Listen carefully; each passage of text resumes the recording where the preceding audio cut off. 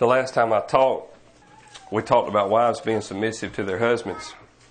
But I know that the women have been anticipating me talking again, so I can pour it on the men this time. And so, women, you can sit back and relax tonight. Wives, sit back and relax. It's our turn. And I'm glad that Jerry swapped out with me today so I could catch everybody by surprise. I figured if I had to teach tomorrow night, no men would show up. It would only be women. So I'm glad Jerry swapped up with me. I'm thankful to be here, and I'm glad I have the opportunity to teach, and I'm glad that Yahweh has allowed me to understand what I understand in the Scriptures. He's been awful good to me, awful good to my family, and the Bible has been is a huge part of my life, and it's the inspiration that drives me to be the husband that I am and the man that I have become. So I'm thankful that Yahweh has used me in the manner that He has. If you've got your Bibles and you've opened them up to the 5th chapter of Ephesians, I want to read back through verses 22 through 32, and then we'll kind of dive into the text for today. So Ephesians 5, starting in verse 22, it says, "Wives, submit to your own husbands as to the Lord. For the husband is the head of the wife, as also Christ is the head of the church. He is the Savior of the body. Now as the church submits to Christ, so wives should submit to their husbands in everything. Husbands, love your wives, just as also Christ loved the church and gave Himself for her, to make her holy, cleansing her in the washing of water by the word. He did this to present the church to Himself in splendor, without spot or wrinkle or any such thing, but holy and blameless. In the same way, husbands should love their wives as their own bodies. He who loves his wife loves himself, for no one ever hated his own flesh, but provides and cares for it, just as Christ does for the church, since we are members of His body. For this reason, man will leave his father and mother and be joined to his wife, and the two will become one flesh. This mystery is profound, but I am talking about Christ and the church. To sum up, each one of you is to love his wife as himself, and the wife is to respect her husband." So the last time I taught, obviously we dealt with wives submitting to their husbands. But in my explanation of things, I tried to recall your attention to Adam and Eve and the creation story. We went over the union that was designed by Yahweh for man and woman to be together as one flesh. We talked about how it was a perfect union and how woman was fashioned from man and brought to him to be a helpmeet. Now there's a lot more to be said about the creation of man and woman, or Adam and Eve, and all of what that entails, and I'll get into that the next time I teach, but I don't want to spoil it for now. But if you remember, I told you that the union was made and designed by Yahweh, and Yahweh designed it well. It was done right, and Yahweh knew what He was doing. It was good. However, after the fall of man in the garden, or since the fall of man in the garden, marriage has struggled. So, as a result of the fall, women seek to rule and not to submit. Women sometimes desire control, and that's their fallen tendency. And the man, who was also cursed, not only the woman, but the man was also cursed in the garden, he seems to be given to overpowering tendencies, to crush the woman, maybe to subdue the woman, or to control her very nature. So after the fall, I believe that there was a conflict between man and woman, and marriage has suffered ever since. Okay? So the question is, can marriage and the union designed by Yahweh be salvaged? Well, I believe that the answer is yes. And like I said in my last sermon, the salvation of a marriage begins with the salvation of a saint. It requires a new heart in order for a woman to submit to her husband. And it requires a new heart in order for a man to love his wife. In other words, salvation in people will help to lessen the curse by bringing both the man and the woman into submission under Holy Scripture, which will in turn bring about the salvation of the marriage union. This is the reasoning that Paul is working from when we get down to verses 23, 24, 25. This is where Paul is taking all this from. He enters verse 22 and following with the prerequisite that he is talking to Spirit-filled saints that submit to Christ in their daily walk, like it says in verse 21. Now, if we can do that, women, can you in turn submit to your husbands as the church submits to Yeshua? And men, can we love our wives as Christ loved the church? Verse 25 says, husbands, love your wives just as Christ loved the church and gave himself for her. I want you to notice, men, it does not say that he is to rule his wife as Christ ruled the church. That's not what Paul says. It doesn't say that he is to dominate her, to exasperate her, to belittle her, to change her, to overpower her, cause her to submit, or to control her. It doesn't say any of that. The men already have those tendencies. We already have that built in us. That's the curse. That's our nature. Okay? Remember, that comes along with the curse. But Paul doesn't say any of that. He only says to love her. Why? Why does he say to love her? Because she's the weaker vessel. Not in faith, not in knowledge, not in spiritual strength, just in physicality. She's the weaker vessel. 1 Peter says in chapter 3 and in verse 7, it says, husbands, in the same way, live with your wives with understanding of their weaker nature, yet showing them honor as co-heirs of the grace of life, so that your prayers will not be hindered. That speaks volumes to me. That ought to open some eyes in here, I think. Those are pretty powerful words, that your prayers may not be hindered. I'm reminded of Proverbs chapter 28 and verse 9. It says, anyone who turns his ear from hearing the law, even his prayers, are an abomination. Peter equates loving your wife with turning your ear from hearing the law when it comes to your prayers. Your prayers are in jeopardy of being heard and or of being answered if you don't love the proper way. So why do we love our wives? 1, because we're commanded to. But 2, because she is the weaker vessel. Men, it is our responsibility to give direction, to give provision and leadership in our home, but always, always in the context of love. Always. Colossians chapter 3 and verse 19, it says, husbands, love your wives and don't become bitter against them. So as long as the curse remains, there's always the possibility of the man losing the love that he once had for his wife, or at least the emotions that he once had for his wife, and becoming the petty tyrant over his wife and becoming bitter against her. So in maintaining context, it's the leadership of love, it's the headship of love, and it's the guidance and the affection and service to your wife. There is never a command given to a man to cause his wife to submit. That is not your job. She is commanded to submit by a much higher authority than we are. That is her job. That is her challenge. That's what she to do. It's not for a man to cause her to submit. You are commanded only to love.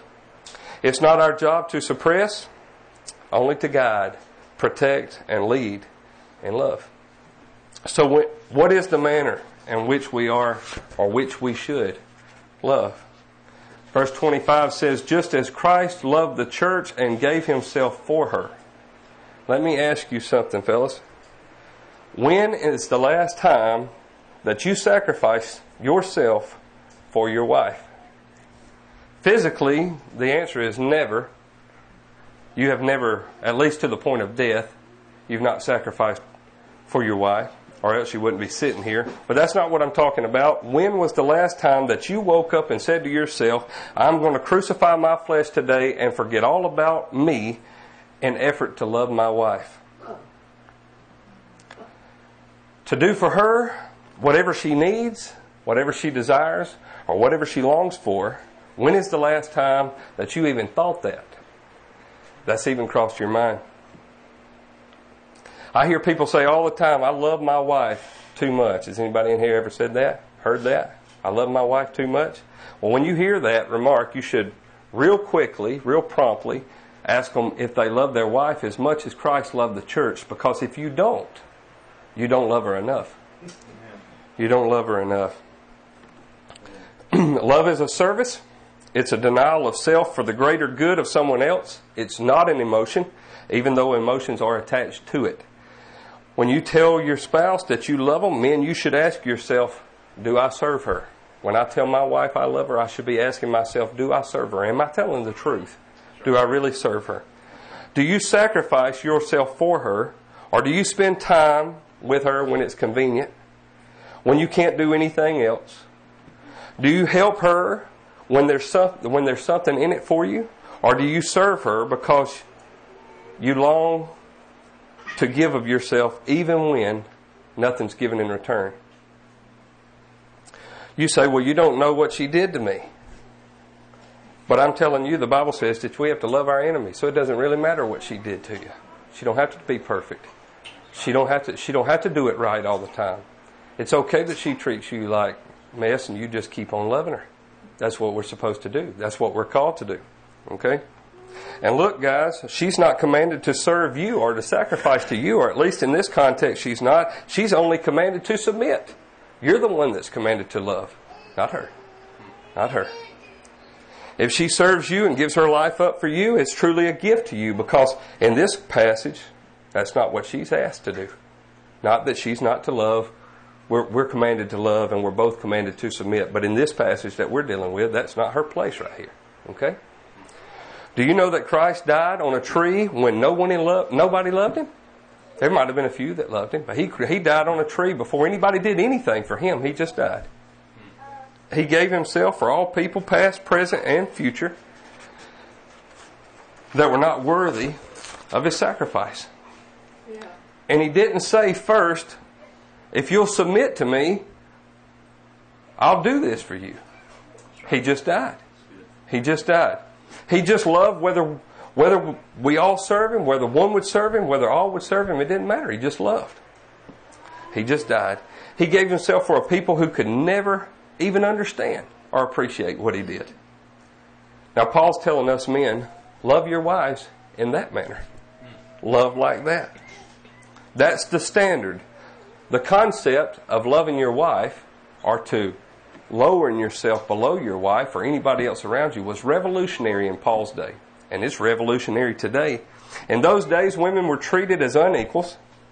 They were often bought and sold as slaves. They were dominated by men, and they never were heard above a man in those days. Not much has changed for today in our culture. It's kind of like that, maybe a little different, but in today's society there's an agenda where a man basically says, as long as you will do what I need and what I ask, I will have you as my wife. But when you cease to do that, I will put you away or get rid of you, and I will find another to replace you. And that's the society that we live in. It works both ways, but we're dealing with men today, so we're talking about that's what men do. Okay? May put their wives away. A self-sacrificial love is what we're supposed to have. And Paul says, stop viewing her as lower. Stop suppressing her. Love her like Christ loved the church, with no strings attached. Love her when it's not good for you. Love her when she doesn't show you compassion, when she doesn't fix your dinner, when she doesn't wait on you. Love her anyway, because Christ loved the church that way. We didn't do anything for him, and he crawled up on a tree and he died for us. And that's the way we're to love our wives.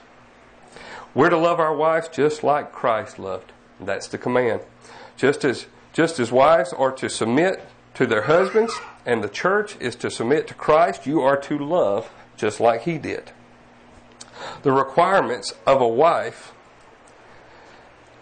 are a whole lot less in this passage than the requirements of a man. The wife is required to submit, but the man is required to love, and that is hard. That is hard. My wife is much more of a servant to me than I have ever been to her.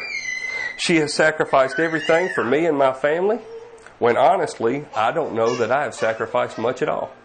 I don't know that I've gave up much at all. To put it simply, guys, the Spirit-filled husband loves his wife, and not for what she can do for him, but rather what he can do for her. That's how the love of Christ worked, and that's how it still works today. Yeshua didn't love us because something in us attracted him to us. He actually loved us in spite of our filth. He loved us not to suppress us, but to set us free. He didn't try to manipulate us, but to provide us with a knowledge that would lead to an eternal life. He didn't try to cause us to submit to fear, but he won us with words of truth and everlasting sacrifice. Men, this is not not a question of deserving good. We didn't do anything. We don't deserve Him. Okay? We didn't do anything good. We don't deserve the sacrifice that was made for us, and we surely don't deserve the love that He showed us. Right? We're not more desirable than the next man. He loved us because of the lack of desire. I guess He liked projects, because we are one. We are one. He loved us like Hosea loved Gomer. He saw us as a harlot, a despicable person who was defiled, not pure, not pleasant to the eyes, not powerful, but weak and frail, overcome by the world and lost in the world's lust. He saw us stripped naked and detestable, the same way Hosea loved Gomer. Yeshua loved His church. It is a love that never dies, a love that can't be killed. It is completely self-sacrificing. To put it in a contextual phrase, I guess we could say that it is death to self. We must die in order to love that way. This is the spirit we're to have in loving our wives. So men, swallow your pride. Swallow your personal ambitions. Swallow your personal desires. Swallow all the fallacies about what life might have been like if you would have married somebody else, or if things would have turned out different, or it was a different time or place. Put all that aside and love your wives with a love that knows nothing of self and only of her, and her needs and her concerns and her heart, and sacrifice yourself and your life for the welfare and the care for her. Forget about you. This is the love that Paul commands us to love with. This is the manner in which we are to love our wives. Men, don't get caught up in the world and what it tries to sell you as to what love is. Romantic love doesn't endure. Sure, it works for a minute. Sparks fly, bells ring, but after a little while, it gets quieter. It gets quieter. Romantic love doesn't endure. After a while, it becomes mundane. Okay? I'm not saying that my wife and I don't have a passionate relationship. We do. We do. But there's a lot of difference between the first month and 15 years later. There's a different kind of love. There's a real love that is endured and stayed strong and kept going. Okay? There's a different kind of love. Life is mundane and everything is common and plain, and before you know it, you're looking outside. A man's looking outside for something to bring back that spark. Let's relight those firecrackers. Let's get it going again. That's what a man does, because everything's just settled. Don't look for that. Don't look for that, and don't buy that. That's what the world sells you. That's not a new nature of love. We're called to be new creatures, built with new natures, and we're supposed to love the way that Christ loved. We're supposed to have been born again. We have a walk to walk and a calling to fulfill. And according to Paul right here in Ephesians, that calling is to love our wives just like Christ loved the church. That's what we're to do. When a man is born from above and is really filled with the Spirit, when his joy is found in self-sacrifice and everything Christ has done for him, at that time, he will sacrifice himself for his wife. And when this happens, his authority will be sure, but it will be soft. His words will be warm and true. His leadership will be so clear and so secure. And she will follow if she is obedient to Yahweh's word. But she will follow, most importantly, because she desires to. That's right. Because she desires to. Because you're doing it right. Yes. Men, I suppose the real issue is this: death to self. I believe that's the real issue. Death to self. We need to learn to die daily to our flesh. I learned something from Matthew a while back. Matthew told me that you can't really experience humility unless you hurt. You can't really experience unless you hurt. If you retaliate when someone gets over on you, then you never really experienced humility. It has no sting. If we learn to die to self, it will save us from being revengeful, defensive, and hostile towards other people. When you are forgotten, neglected, or purposely set aside, and you sting and burn inside with pain or insult because of the oversight, but your heart is glad that you can suffer for the sake of Christ, then you're dying to self. When you can do something great and no one notices. Anybody struggle with that one? when you can do something great and no one notices, when you can step aside and let someone else get the credit for a deed that you've done, when you're content no matter what your circumstances is, no matter what kind of food you eat, what kind of car you drive, what kind of clothes you wear, what kind of house you live in, when you don't refer to yourself in conversation, when you can be happy when someone else praises another person and you don't have to tell of your good deeds to reap credit equivalent to the praise they are receiving, when you can truly love to be unrecognized for something good you've done, that is dying to self. That's dying to self. When you can care about the welfare of others over the welfare of yourself, when you rejoice when someone else gets a raise knowing that you're financially struggling, when you are truly happy for someone else who succeeds in something that you've been struggling with, folks, that's dying to self. And men, listen, this one won't be easy to hear, but listen anyway. When you can receive correction from your wife and humbly submit inwardly as well as outwardly, and you feel no rebellion against her and feel no resentment rising in your heart, at that point, you're dying to self. Try it. Try it. It's hard to know that the weaker vessel can correct you. But she can. And she should. She should. That's hard to swallow. But guys, this is what makes you a leader in your home. When self dies and humility takes root, when what's all about you becomes all about her, then the manner of love in which we're commanded to love has been met. And let me say this too. Every man in here, it is easy. It is really easy. I'm good at this. It is easy to boss someone around, to make your presence known, to always be right whether you are or not, or push your wives out of the way and step in and take charge. I'm good at that. It's easy to do. It is real easy to do. No effort at all. But it is hard. Oh, it's so hard to humble yourself and receive correction from the weaker vessel. It's real hard. Especially if you're a strong person, if you're a confident person, if you're a respected leader, if you're a successful person, if you're a respected leader in some kind of role. It's not easy to receive correction from your wife. But humility is what being a believer calls for. We have to have it. We're so often confused. A lot of times it is so hard to recognize the spiritual leader within the home. Because the spiritual leader should be meek and mild, not macho and strong and tough. The spiritual leader is to be meek and mild. He's humble. He takes up his cross daily. He is concerned with the well-being, the happiness of others as well as his wife and his family. He looks not at his own glory, but rather the glory of those around him. And he concerns himself with her, with his wife. And it may appear as though a man like that is weak, but that is truly being the leader of the house that he's called to be and fulfilling the duty to love his wife. That's his job. This is our calling, men. Love our wives as Christ loved the church. Let's look at verse 26. It says, to make her holy, cleansing her in the washing of water by the word. All right, Paul's asking a little bit too much.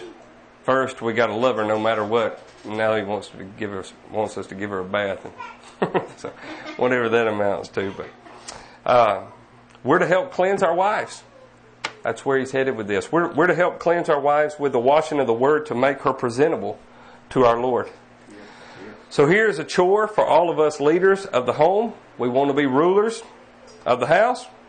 We want the title so that we're prestigious and respected around the house. So here's the title, men. Try this one on. Priest. Priest.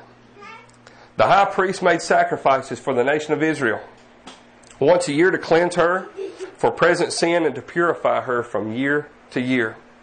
Christ became high priest in a much higher venue in the heavenly tabernacle.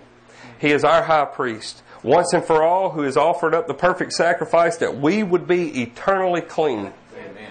But men, it is our duty to constantly cleanse our wives with the washing of the word in education and in sanctification. That is our job. Do you realize that the word of Yahweh constantly refreshes you and cleanses you? That's what it does. John 15 and verse 3, it says, "You are already clean because of the word that I have spoken to you." Christ loved the church with a sacrificial love, a purifying love, and a sanctifying love. He cleansed us in order that we could be presented holy and blameless before Yahweh. And in the same way, husbands are to be this way to their wives. We are to do everything we can to lead her in holiness and righteousness and in purity. That's our job. There is a cleansing that has already taken place, but we still have to constantly wash. The same way a branch has been pruned and remains in the vine, so also one must constantly be cleansed as we get dirty throughout the course of life. Okay? That's what the Word does for us. So how do we do that? How do we as men help our wives? How do we as men instruct our homes? How do we as men guide our wives and love our wives in this manner? And the way we do this is we constantly expose her to the Word of Yahweh. John 17 and verse 17, it says, "Sanctify them by the truth. Your word is truth." This is how we are sanctified. You are the priest of the home, men. And the same way, it was the Levites' job to educate the nation of Israel. It is your job to lead your home, especially your wife. So thus, this is how you do this. On the negative, you never expose your spouse or expose your wife to something that would hinder her beauty and her purity in the Messiah. You wouldn't expose her to some type of iniquity. And on the affirmative, you would always encourage, edify, and embrace anything that is holy and beneficial to her. For example, I wouldn't take my wife to a place where something is vile. For instance, a movie where iniquity is prevalent. I wouldn't sit through it. I wouldn't let her watch it. I would remove me and her and my family. If something were to come up in a movie, I would remove them from that. I wouldn't put her in front of that. Okay? Not that she's not grown. She's heard all the words. She's seen all the stuff. I'm just saying that's not what we do. That's not what we do. I'm trying to sanctify my wife, to purify my wife, so to speak, by the washing of the Word. I would encourage my wife to have fellowship with other Christian ladies, or to go to church functions like maybe Passover or any of the other number of feasts. That's where I would want my wife to be, so that her surroundings are wholesome and good. Okay? I can't tell you how many times my wife, I guess I'm kind of embarrassed to tell you how many times my wife has asked me at night, or had to ask me, to pray for our family or to pray with her. Okay? And also, I would hate to have to tell you how many times my wife has asked me to read the Bible with her at night. This shouldn't be, men. It is my job to cleanse my wife. It is my job to wash my wife with the washing of the Word. That is my job. She shouldn't have to ask me. We are disciples of our wives. They're not disciples of us. Not that we can't learn from them. I don't mean that. But the lack of our efforts to do our job is absolutely unacceptable. I can learn from my wife. I've learned a lot from her. But it is my job to groom my family. It is my job to take care of them. I am the priest of my home, and it is my job to do that. You know? We should constantly be washing them with the Word. So men, ask yourself this. What are you doing? What are you doing to strengthen your wife spiritually? What do you do at home? How do you aid in her sanctification? We are called to love her and to cleanse her. We need to be doing these things. She is a precious gem worthy of the attention of us and our self-sacrifice.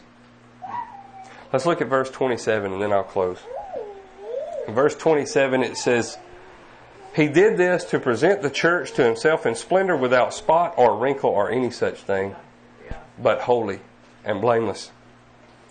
Man, this is the reason that we are to love our wives and to constantly wash them with the Word of truth. This is the reason. We're to do this because Christ has given us an example. He's given this example to us so that we could follow it. That's what He did for the church. And we're called to love her just like He loved the church. His cleansing was eternal, but it is our job to treat our bride the same way He treated His bride. Yahweh is a jealous, mighty one. He is not in love with the harlot, but rather one that is supposed to be pure, without spot or blemish or any such thing. In this same way, we are to sanctify our brides with the washing of the Word. Husbands, we have a great task, a very special task set in front of us, and it's not an easy one. It's not an easy one at all. Because of our pride and our positions as husbands, we often lose sight of how humble and submissive we must be to the calling that is laid in front of us. Just as our wives are to submit to us, we must submit to Yeshua. And in our submission to our Lord, we are obligated to do as He says. And through the mouth of His chosen apostle, right here, He has commanded us to love our wives with a sacrificial love, a sacrificing love. Okay? He has also commanded us to cleanse her by the washing of the Word, so that she might advance in her holiness through our obedience. Brothers, this is not to be taken lightly. Let's do the best that we can to submit to our Lord and serve our wives with a sacrificial love. I'll close with this. A long time ago, Kim and I got in an argument, and both of us needed to apologize. Or both of us needed to do something to reconcile the dispute. And even though both of us needed to take action, the question was always this: who goes first? Who goes first? Whether it be with an apology or one of us initiating a solution to a problem, we were always at odds with each other, wondering who would apologize first, who would make the first move. Well, in the case of salvation, Yeshua went first. When it comes to the bride or the groom went first. Christ died for the church long before the church submitted. So I believe that's the way it is with us. We're supposed to go first, husbands. Husbands, love your wives without expectations. Serve her without looking for a submissive wife or for something in return. Sacrifice yourself for her welfare, whether you reap results or don't reap results. Do this because the truly spiritual man is a man of sacrifice and one of love. Lead when no one follows. Love when no one notices. Serve even when there is no reward in sight. This is our calling as husbands to our wives. And if we do this in the manner that Christ did, I guarantee you, they will see your love and they will submit to your authority, because it's an authority that is authorized by Yahweh. Yes. All right, let's pray.